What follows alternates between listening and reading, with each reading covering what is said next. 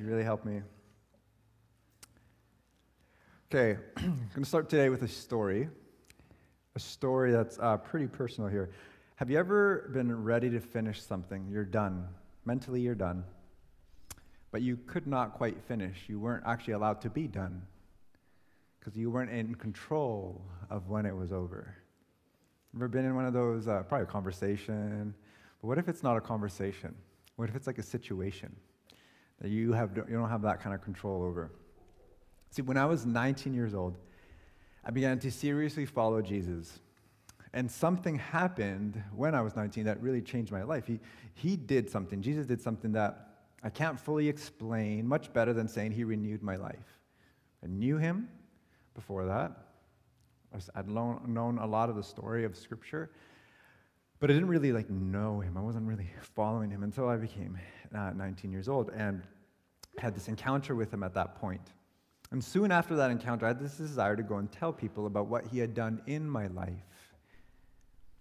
And here's the thing, I felt compelled to go to another country to share what he had done in my life. And so less than a year later, after turning 19, I went on my first mission to northern Mexico, and I have a picture there. This is the first picture. This was my first mission, and let's say it's not really like the simplest kind of one to go on. You can't really tell because the picture's pretty pixelated. This is from 2008, but there's these little white dots in the mountain range, and that's where we were hiking to in northern Mexico. This mountain range is part of the Copper Canyon, which is really 16 canyons.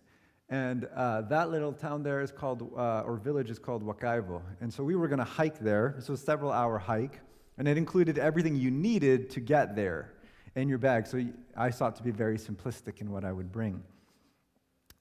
To get there, we had to cross a wooden basket hanging up by this metal wire over the Rio Urica. Kevin, can you change the picture?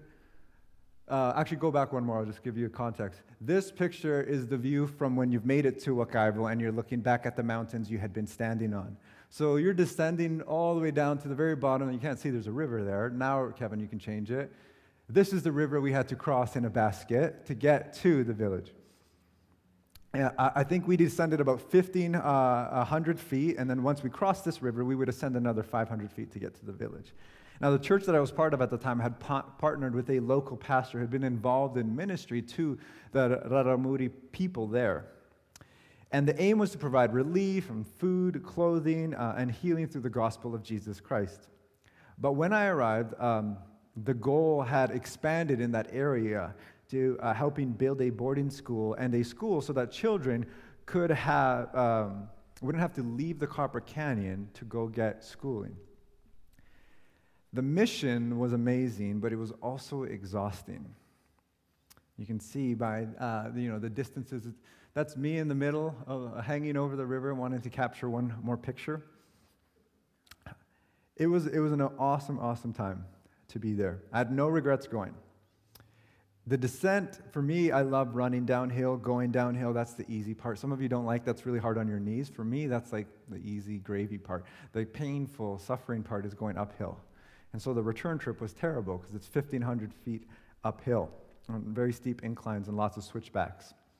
Now, once we finished that hike, after several sweaty hours, we got to the top of the canyon where we had left our vehicles, and we actually had a 3-hour drive back to our motel. And I was really looking forward to that motel. I was looking forward to just a shower in some lukewarm water, being able to shave, to put on some clean clothes. When you hike into these places, you want to bring as little as possible. So you just say, I'll just keep wearing this thing over and over again, and I'll wash it later.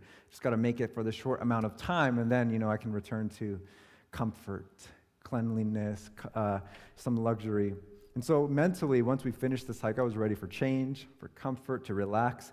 Our motels really did mean the end of discomfort of mosquitoes, sleeping in sweaty sleeping bags, carrying only what you needed on your back, all that kind of stuff. And it meant the end of spending time with the same amount of people for 2 weeks, okay? So there was lots to look forward to. However, they warned us. They warned us and said, look, it's been raining a lot. We'd kind of come after a huge downpour, and they said, we might get stuck in our vehicles. So just be prepared. You might have to get out and push. I wasn't really paying attention to that. That was what future Alex may have to deal with. But present Alex was tired and wanted to nap in the car. So as soon as I got in the car, I took off my shoes, took off my socks, closed my eyes, and got ready to sleep. And I did for about 5 minutes. And then we were stuck. And for the next 3 hours, we would be stuck. And I remember being really upset, really angry, because I was done. Mentally, I was like, we've completed the hardest part. What else do we have to do? And here I was hearing them say, get out of the car. We got to push these vehicles. And no matter how hard we tried, we could not get out. All of the soil, it was like this muddy clay. And so I realized I didn't have any control over how we'd get out. We didn't have any tools. We tried pushing. We tried putting rocks under the tires, anything remotely like that could help us get some traction to get out. Nothing worked until someone in their wisdom said we should try asking God to help us get out. And so we did. We prayed in front of the first, I think there was a convoy of like 3 or 4 vehicles. And we prayed in front of each one. And after praying for each one, the vehicle would move. This was an incredible moment in my discipleship journey with Jesus where I saw how clearly he moved when his people would call on him. I was tired. I didn't have anything left. I was mentally ready to check out, but I saw him answering this prayer, and I remember feeling my heart come alive as I saw these answers to prayers before my eyes. And what happened in that moment is I once again had this desire to go and tell people what Jesus had done for me. Jesus taught me something that day that has stuck with me ever since, which is this: the mission is not a 2-week little trip somewhere. Your life is supposed to be the mission. So the mission's actually the length of your life here on earth. And his mission happens wherever you are. Telling people about Jesus, bringing his good news, teaching about him, his kingdom, bringing his healing, that's for all of us and for all of life, not just a couple weeks in another country. Today's passage that we're going to look at comes from Matthew 10. Matthew 10 is Jesus' sermon on mission. There are 5 sermons Jesus preaches in the Gospel of Matthew. The first one is his most famous, the Sermon on the Mount. But this next one is all of Matthew 10, and it's called the Sermon on Mission. And here he sends out his disciples, the 12, and he gives them these instructions. Now, if you're familiar with the Bible, in Luke, the Gospel of Luke, there is another account, a different account of another experiment Jesus does where he sends out 72 disciples. These are like these little training things he does before the Great Commission that we read about after his resurrection. So that's a little bit of context. But here, we see that Jesus isn't just concerned with being a people who live in light of his kingdom that he's bringing on earth. He's actually zealously and passionately invested in forming a people who are sent out to bring his kingdom to everyone. So what we're going to do is we're going to read the very first verse from chapter 10, and then we're going to read verses 5 through 8. This is what it says. Jesus called his 12 disciples to him and gave them authority to drive out impure spirits and to heal every disease and sickness. These 12 disciples, verse 5, Jesus sent out with the following instructions. Do not go among the Gentiles or in any town of the Samaritans. Go rather to the lost sheep of Israel. As you go, proclaim this message. The kingdom of heaven has come near. Heal the sick, raise the dead, cleanse those who have leprosy, drive out demons. Freely you have received, freely give. Let's pray. Lord Jesus, we need to hear from you today. May we hear these words anew. And may we recognize that you are the God who sends his people out into this world. And so, Lord, I ask that you would help us to focus our attention on you, and that any other distractions or any other things going on in our life, that for this moment we would hear from you so that we would respond to your call. And I pray this in your strong and mighty name. Amen. The big idea this morning is that disciples of Jesus are sent out on mission. Jesus creates a people sent out on mission. Jesus forms a people sent out on mission. If you're a disciple of Jesus, he will send you out on mission. It's what he does with his disciples. If you're a disciple of Jesus, he will send you out on mission. Disciples of Jesus are these sent ones. And his mission is to bring his kingdom on earth as it is in heaven. That's what he announces as his good news. The kingdom of heaven has come near. Turn around or repent and lean on this. The kingdom of heaven isn't something that time is just marching towards as if it's at the end. As this one guy I read this week puts it, through Jesus, the kingdom of heaven has invaded and permeated our earthly historical existence and is in the process of transforming it. The kingdom of heaven is in the process of transforming the world here on earth. And in the kingdom of heaven, humanity is reconciled to God, to one another, and to creation. The kingdom of heaven, in it, God is restoring his creation through his Son, Jesus Christ. And we see that through his life, his death, his resurrection, and his ascension. Now, there's two things that we need to understand about what Jesus is doing here in Matthew 10. Because we're going to spend the next few weeks in it, and we just need to have this understanding. One, Michael Green, he is a New Testament scholar, and he argues that Jesus' Sermon on Mission is two things. It's this historical mission of the 12, and it's the continuing mission of the church. There's these two layers we've got to be aware of. One being the first and specific one to these disciples. Don't go to the Gentiles. Don't go to the Samaritans. And second, it's to the church, capital C, continuing this mission, which would be us, go and make disciples of all the nations, teaching them all that I have commanded you. And so what Jesus says to his disciples in their specific context, he's saying to us in our different historical context, meaning there's a little more work we'll have to do to contextualize it, but there is a message that Jesus has for us who identify as his followers. The second thing we need to understand is that compassion for the lost and the hurting is what moves Jesus to send out his disciples. Compassion for the lost and the hurting is what moves Jesus to send out his disciples. 2 weeks ago, before we went up to Anvil, we talked about how compassion motivates Jesus' mission. And that passage that we looked at, it was in Matthew 9, the very end of it. That's right before what we've just read this morning. And this is what it says in Matthew chapter 9, verse 35 and 36.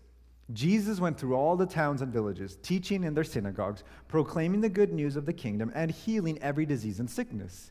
When he saw the crowds, he had compassion on them, because they were harassed and helpless, like sheep without a shepherd. Jesus sees pain. He sees our pain. He sees people hurtless and helpless and harassed. And he is moved to compassion deep within his being, and it leads him to act on our behalf. And so what does he do?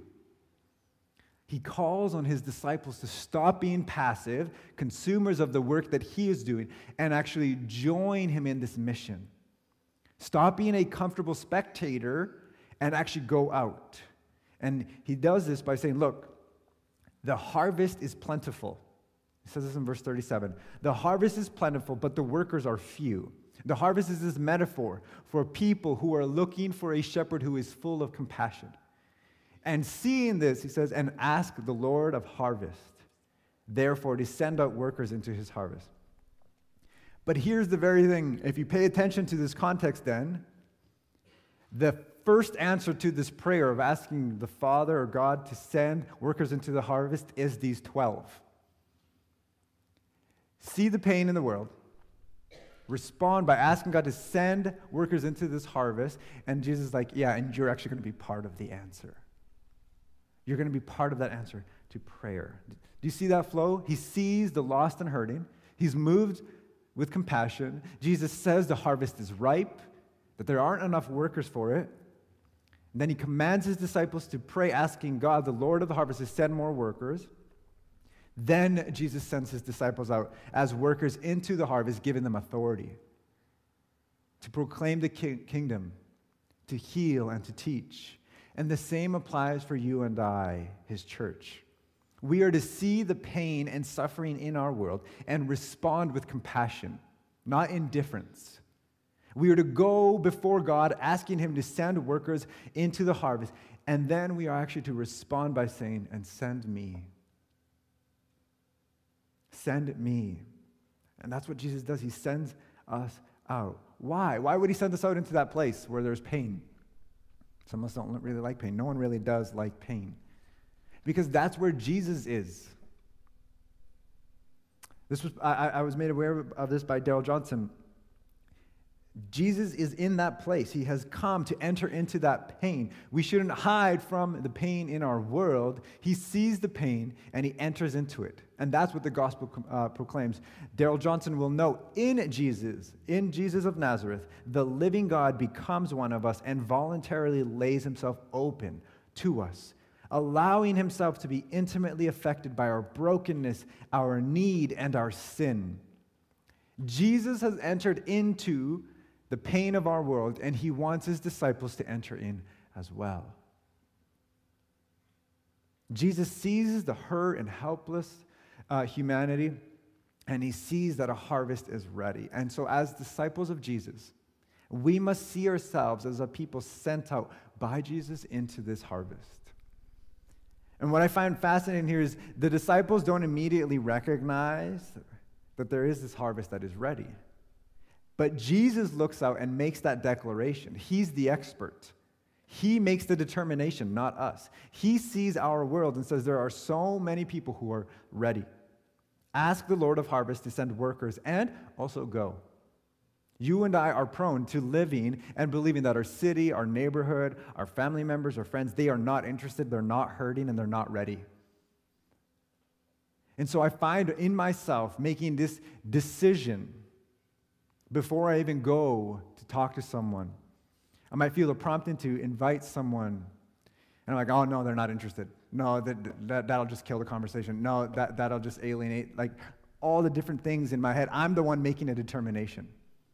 I don't even let that person have an opportunity to respond. And so I say nothing. But if you're a disciple of Jesus, you don't get that right. I'm not saying don't be wise. Jesus is going to say later on in this very sermon to be as wise as serpent, as gentle as doves. I'm not saying not to be gracious, but I'm saying I don't get to be the one who determines whether someone else is ready or not. And you don't either. We don't know. But what Jesus is also saying is that, look, we haven't sown. We are not the sowers. Someone else has already gone ahead. We are to go out into the harvest that's already ready. There's so much work, there's just not enough workers. Ask the Lord of harvest to send out workers. And then Jesus is like, and I'm going to send you to be part of that harvest. Go out. We are called by Jesus to join him in going out into the harvest. This is a work that began before us and will continue after us. But we're part of it for a moment. And he sends us out. We are needed for this harvest. And so what does that look like? What does Jesus send his disciples out to do? He sends them out to do what he does. Matthew 9, verse 35 summarizes what Jesus does. He goes out preaching, teaching, and healing. What does he preach? He preaches that the time is fulfilled, that the kingdom of heaven has come near. So turn around and put your trust in me, in this good news, that through Jesus, heaven is invading earth now. What is he teaching?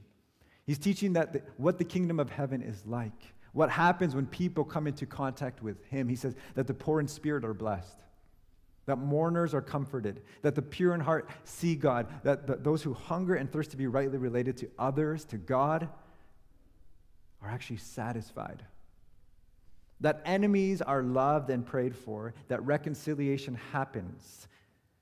He teaches what the kingdom of God is like and who the king of heaven is, what he's like. But he also goes out healing. Why? Why is he doing that? Why is that a part of this ministry work that Jesus does? It's because as the kingdom comes close, through him, he reveals that in the kingdom, people are made whole. That part of what the kingdom of heaven coming on earth is about is actually making human beings whole, restoring them to properly and fully reflecting God's image. loving others, loving God. But now, we see this is what Jesus does. Jesus is actually going to send us out. And that's what we read in our passage at first. He calls out his 12 disciples to go, gives them authority to drive out impure spirits, to heal every disease and sickness. And then he says in verse 7 of chapter 10, as you go, proclaim this message, the kingdom of heaven has come near. Heal the sick, raise the dead, cleanse those who have leprosy, drive out demons. Freely you've received and freely you give. You and I are to go out into this harvest proclaiming that God's kingdom has actually come near to us in Jesus. That it's happening. Not that it will just happen, but in him it's already happening, and that it's happening in our lives. Teaching what it looks like, not simply through our words, but through our lives. Bringing healing that makes people whole through him. And this is an incredibly high calling that Jesus gives to his disciples. But that's why making disciples matters. Because it's only when people become disciples of Jesus that we begin to experience this wholeness that he came to bring. And so one of the questions that we inevitably have for our lives is, where does he send us? Because he doesn't send us all to Mexico. He doesn't send us to another country. Well, in this book, Kingdom Values, John Tyson and Susie Silk highlight 3 places. And if those of you who have taken the Following Jesus Today course, you'll remember these 3 places. Jesus sends us to people, Jesus sends us to places, and he sends us to positions. Jesus sends us to people. God often sends us to a particular group or a particular people. For example, Paul is sent to the Greek-speaking world. We can read about that in Acts 9. Philip was sent to an Ethiopian eunuch and then to the Samaritans in Acts chapter 8. Peter is sent to the household of Cornelius in Acts 10. Lindsay, my wife, was the first in her immediate family to become a follower of Jesus. And once she did, God sent her into her family. And one of the first people to receive it was her sister. And so I'm really glad Lindsay said yes to Jesus' work in her life. But he sends us to people. All throughout history, we see God sent men and women to specific groups of people, sometimes from their own culture, sometimes from another. But it often spreads through families, through small communities. He also sends us to places. In Acts 1, Jesus promises that his disciples will be witnesses of him in Jerusalem, Samaria, to the ends of the earth. There's like these expanding circles that Jesus is saying, you're going to be my witness of. And the book of Acts records how many places the apostles and other disciples go to. And so, according to church tradition, Andrew made it to places as far north as the Black Sea. Thomas made it past Syria and into India. Philip went to North Africa. Peter and James were sent to their own Jewish people living in Jerusalem. Paul went to all these different cities and Gentile-speaking places throughout the Roman Empire, several times as a prisoner. These cities were busy, culturally and spiritually diverse, and in many ways had lots of similarities to our city. But third, Jesus also sends us to positions. And Scripture gives us numerous examples of this, where someone is sent to a specific position or industry to influence there. Paul's a tent maker. He shared the gospel in prison. He even spoke before kings, declaring who God is and what he had done through Jesus. Some disciples were successful in business and actually in the early church used their home to be a place where the church would gather. Other disciples were given positions of authority in government. And a classic example of this is William Wilberforce, who was sent into British Parliament so that he and others could overturn the British slave trade and bring God's freedom to many. All of God's disciples, all of Jesus' disciples are sent to someone, to some place. And this isn't something where Jesus says only a select few will be sent out. All of us are sent. We're just sent into different places. Places that more often than not only you get access to. People that only you get access to. And so one of the questions we need to be asking ourselves is, what people or place or position is Jesus sending you out to right now? Or maybe better phrase, where has he already sent you? Jerry Ballard, some of you will recognize that name. He was one of the first elders at Cascades way back in 1955. When he shares the story of what God did here, He talked about how he actually had this heart to be a missionary to China. And that's what he was preparing for. But the Lord actually directed him to come here to Cascades, to be part of what he was doing here in Vancouver. My great-grandparents, both of them wanted to be missionaries. But Jesus said, no, I'm actually sending you into your own country, to your own people. And he had them do his work in Honduras. There's something about us that for some reason we often think that his work can only consist elsewhere and not actually in our lives, in the people that he has put us around. And yet, in the story of Cascades, in my personal story, that's what the Lord has just shown. Wherever I place you, I want you to know you are on mission there, to make me known there, to bring my healing there. You know, after that first mission to Mexico, I felt this calling to serve him, and I kind of assumed it would be elsewhere. In fact, I studied anthropology and international studies in preparation and anticipation of, he's probably going to send me out somewhere else. So I want to have an understanding of how cultures work, and have a way of being able to approach that. But I also want to be able to understand like different international systems, like politics, economics, and how that impacts the country. This seems like pretty good prep for me. So I'll go into these two areas. I even took a semester off in 2010 to try to pray and to seek God's direction for my life. And in that year, I served on a mission to the Philippines. I went to Israel and I learned a ton there. I spent time actually like leading my first mission to Mexico. I looked into different training programs, not just abroad, but locally for discipling young people. And through all of that time, I actually ended up discerning that God wanted me right where I was, in my local church, making disciples of young people there, going to university. God wanted me to stay where I was in my city, at my church, at my school, and I felt peace with that. So you can be faithful right where you are as long as you see he has sent you. And so I felt at peace with where I was until 2017. I was working on my master's and working in a church in Coquitlam, and I received a call from Bob Gill, who some of you will know.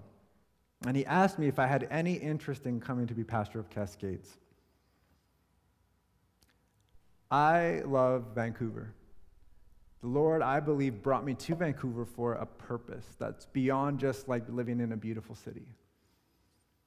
I knew our city, I knew the statistics of our city, I knew the needs of our city for the gospel, I knew how religiously unaffiliated Vancouver was, but honestly, I did not want to come to Cascades.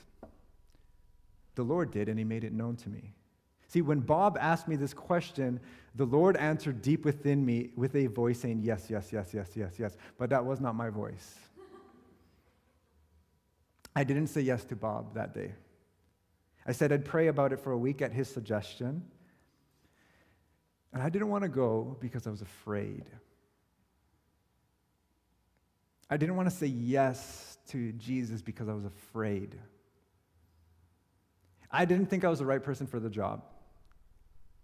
I believed I didn't have enough experience leading, preaching, teaching. Some of you will say, yeah, you're right about that one. I didn't have a charismatic personality to draw people. 100% true. I didn't have the strategic mind to know how to lead us into what the next season of ministry would be at Cascades. I was afraid I would upset people. What if the Lord directs me in one way and others don't like it? What if I obey and it creates conflict? Fears tie us down and stop us from stepping into God's mission. They bind us up. So we hear it, but we don't do anything about it. We hear it, and then we don't actually go out. We hear it, and we don't actually invite. We don't share. Fears have a way of hindering us from doing what Jesus wants. Fears stop us from being the vessels of God, heralds of Jesus, and bringers of his healing love and joy. One of the greatest reasons Christians don't take his call to go out on mission seriously is because we are afraid of what we cannot control, of how someone will respond, how people will look at us, what we will say because we feel like we're not good with words, we're not patient enough. We focus so much on what we are not, what we don't know, and what we cannot control. We look at the pains and needs of our world, and then we look at ourselves and what we are not. And we say, I can't do anything about that. I don't know where I would start. What we do in that moment without realizing is we actually stop looking at Jesus. If we don't consider what if we don't actually say to him, Lord, send me, and mean that, we don't go out. He is the expert. He sees the seen and the unseen, and he says there is a harvest and it is ripe. He gives us authority. He says, go proclaiming, teaching, healing. You know, June the 1st, like the day right before we went out to camp, was 5 years for me here at Cascades. That's a personal milestone. 5 years here at Cascades.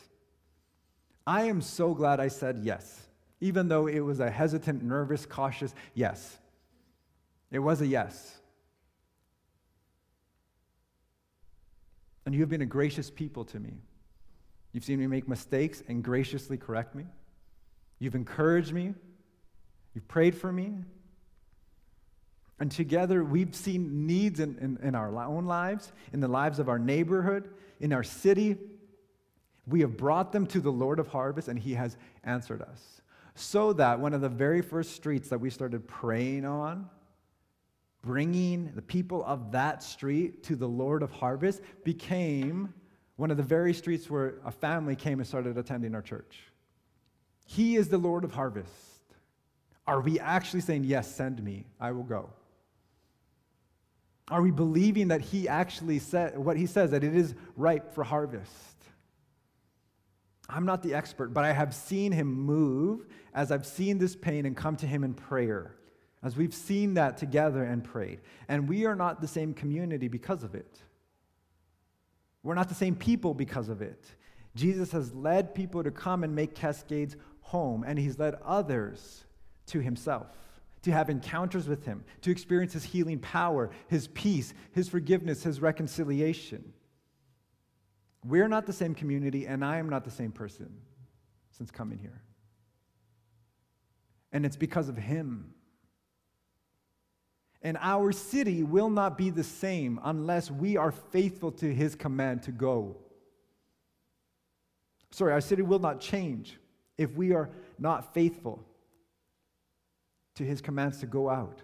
Our city can't be changed unless we do as he tells us. And it just starts with the simple, yes, I will go where you want me to go. I'm willing to be that one, to take you at your word. And then it follows with a simple, Lord, send workers here. I see the needs. There's so many needs, there's not enough workers. Would you send workers? I'm willing to go. I'm willing to do what you want me to do. So often we feel like we have to know it all, have it figured out, and have every single step figured out before we go out and do it. And that is not what he calls us to do.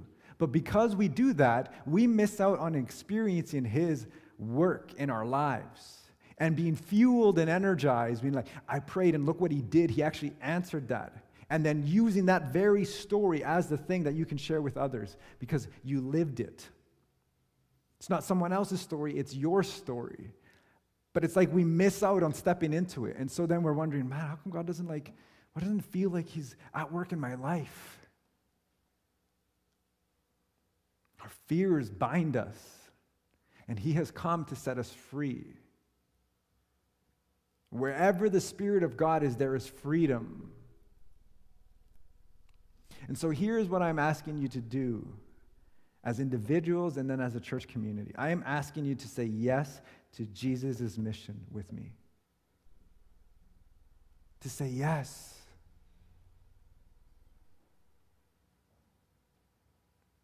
To say yes to him daily. Yes, Jesus, I will go where you want me to go. You know, this is super simple for me this week. Once I got it wrong, once I got it twice. Went for pizza, I was hungry, it was a late lunch. There was a gentleman I met, and I just felt the Lord prompt me to just talk about my life and talk about him. I didn't do it. I was nervous.